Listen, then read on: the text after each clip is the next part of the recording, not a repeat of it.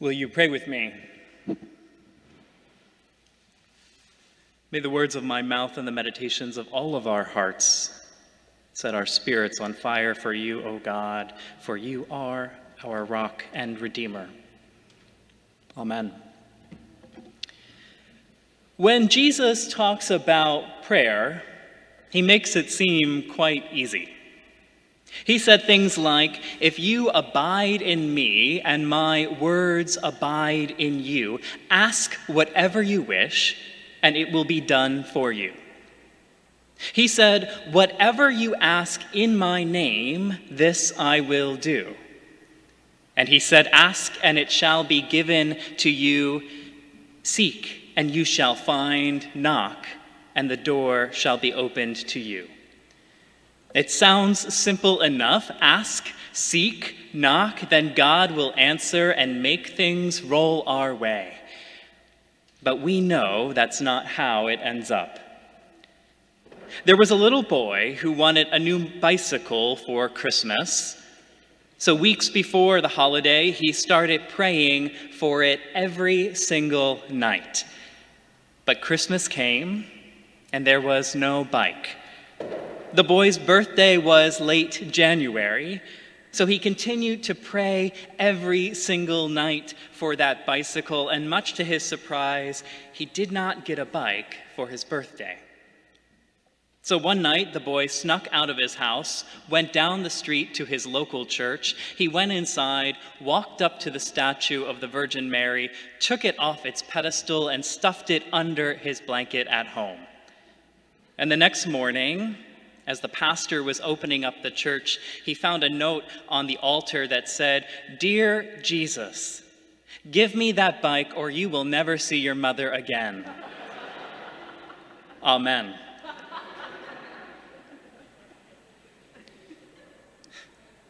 I was not that boy. We know about unanswered prayers. Not prayers for bikes, or good weather, or Red Sox, real unanswered prayers. And this sanctuary has been full of them. Prayers for friends that are sick and do not get better. Prayers for marriages that do not heal.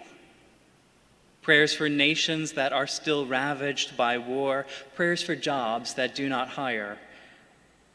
Prayers for relief from a pandemic that just won't end, and prayers for answers that do not come. Show of hands, and I'm inviting you, you're in church, do not be shy. Who has prayed and felt like you haven't received the result expected? It's an impressive club. But I've got good news. We are in good company. The Bible is filled with disappointment and unmet expectations. Its people know the anguish of unanswered prayer. Moses prayed that he would get to enter the promised land after leading his people for 40 years, and yet he did not. King David fasted and prayed for 7 days that his son who was dying would live, and yet he died. The prophet Jeremiah prayed that Jerusalem would not be destroyed, and yet the Babylonians wiped the city out. And Jesus wept, and he prayed that God would relieve him of the pain and the agony of death, and yet he was crucified. Unanswered prayer is not a new thing. It is not a modern phenomenon. And still, it stumps us. It hurts us. It leaves us wanting and despairing and angry and lost. Unanswered prayer creates a huge crisis of faith. It puts honest believers in a bind between whether God failed or we did. And most of us, believing it unfaithful to fault God, might blame ourselves instead. We must not have had enough faith, or we weren't good enough, or we didn't have enough people praying alongside us, or we just didn't say the right words or pray in the right way. But none of that is true. The truth is, our wondering about unanswered prayer is often a misunderstanding of what prayer actually is. Prayer is more than asking for things, of course. Prayer is praise. It's thanksgiving. It's conversation. Prayer is questioning. It's arguing. It's lamenting. Prayer is all of these things and more. But prayer is also, and perhaps fundamentally, about asking God for what we most need and desire, and asking God shamelessly. And there's nothing wrong with that. There's nothing wrong with asking God for whatever it is we need, whether it's healing or peace or answers. Because asking affirms our fundamental dependence on God. We cannot do this alone. We are not enough. We need God. We depend on our God for mercy and goodness and hope. And when we ask God for something in prayer, we acknowledge both our need for God and God's ultimate goodness. But God is not a short-order cook. Prayers which ask for something are not guaranteed the result we hope for, not even guaranteed an answer. Ask, seek, knock, Jesus said, but there is no promise we will get the exact outcome we ask for, no assurance that we will get everything we prayed for. Unanswered prayers are going to happen. So why pray? Why go through the exercise? Why waste the time? First, because Jesus did it. Jesus prayed, and he prayed regularly.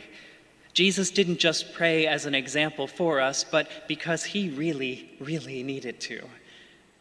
He depended on it. He prayed before his baptism. He prayed before he fed the 5,000 and before the miracles. He prayed on the mountain and in the boat and in the garden. He prayed with grief at the tomb of his friend Lazarus. Jesus prayed. So if Jesus Christ, the Son of God, felt the need to pray, then we should too. But perhaps even more so, we pray because God asks us to, and because it's good for us. When we pray, we acknowledge a desire to have God in our lives.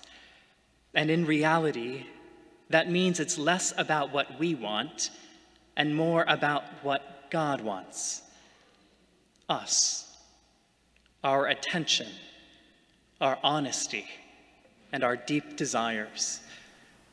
God wants us to be in conversation, not to give us everything we ask for, but to be with us, alongside us, in our struggle, in our dashed hopes, in our anguish, and even in our pain. Prayer is not a means of removing the unknown and unpredictable from our lives. Instead, prayer is a way of laying the unknown and unpredictable before our God. And God, in turn, promises to shoulder the anxiety and strife of the unknown alongside us. So yes, unanswered prayers are going to happen. And they are deeply frustrating, and they are complicated. They lead to more questions than answers, more unease and doubt than ease and certainty. But one thing is certain. In our prayer, we are not alone. God prays with us. And for that, we say, Amen.